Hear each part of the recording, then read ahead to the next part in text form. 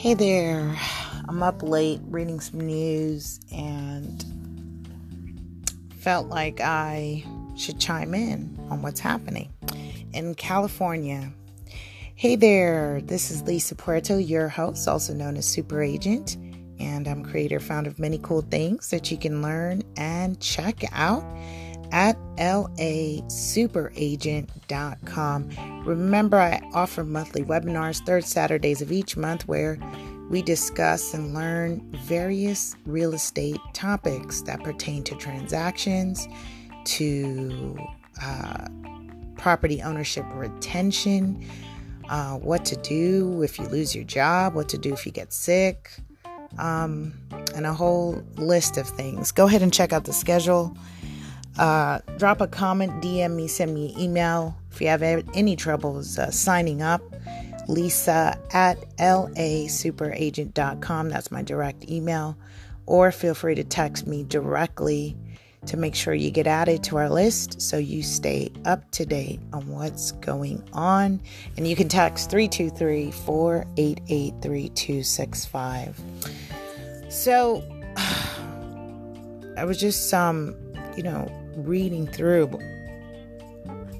and California and the nation as a whole has overall moved in a direction that is, it feels like the wild, wild west. Prices are up, interest rates are extremely low, and then you have this whole thing where there's this war against the housing crisis and the growing homeless population.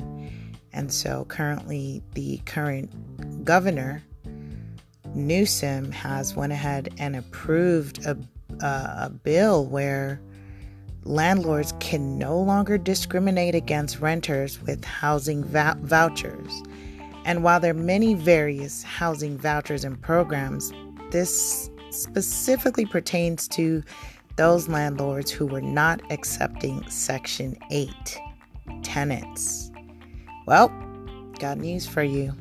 You can no longer, as a landlord or property owner who is putting up your property for rent to the general population, here in California, you can no longer discriminate against a tenant who is utilizing a subsidy program from federal, state, or local housing authorities.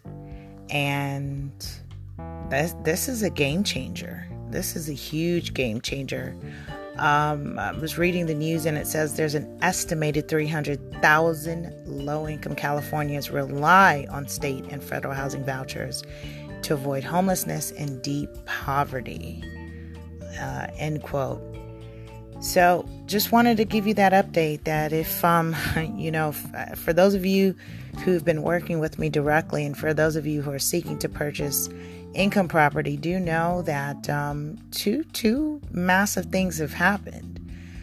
So while there is this new law that has gone into effect, there's also a cap on rent control, which I'll go ahead and share more about that in a separate discussion. I don't want to mix the two because rent control is a whole thing in itself. And if you haven't had a chance to actually revisit our webinar, there was a webinar we did called Selling and Buying Tenant-Occupied Properties, which you need to know about rent control areas. All right. So again, lots of stuff happening to keep you informed and empowered. And wanted to make sure that we keep you up to date as well in what's happening with the real estate market. All right. So that's my time. I'll see you soon.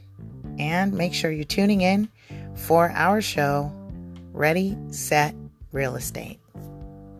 Have a fantastic and productive day, evening, or night.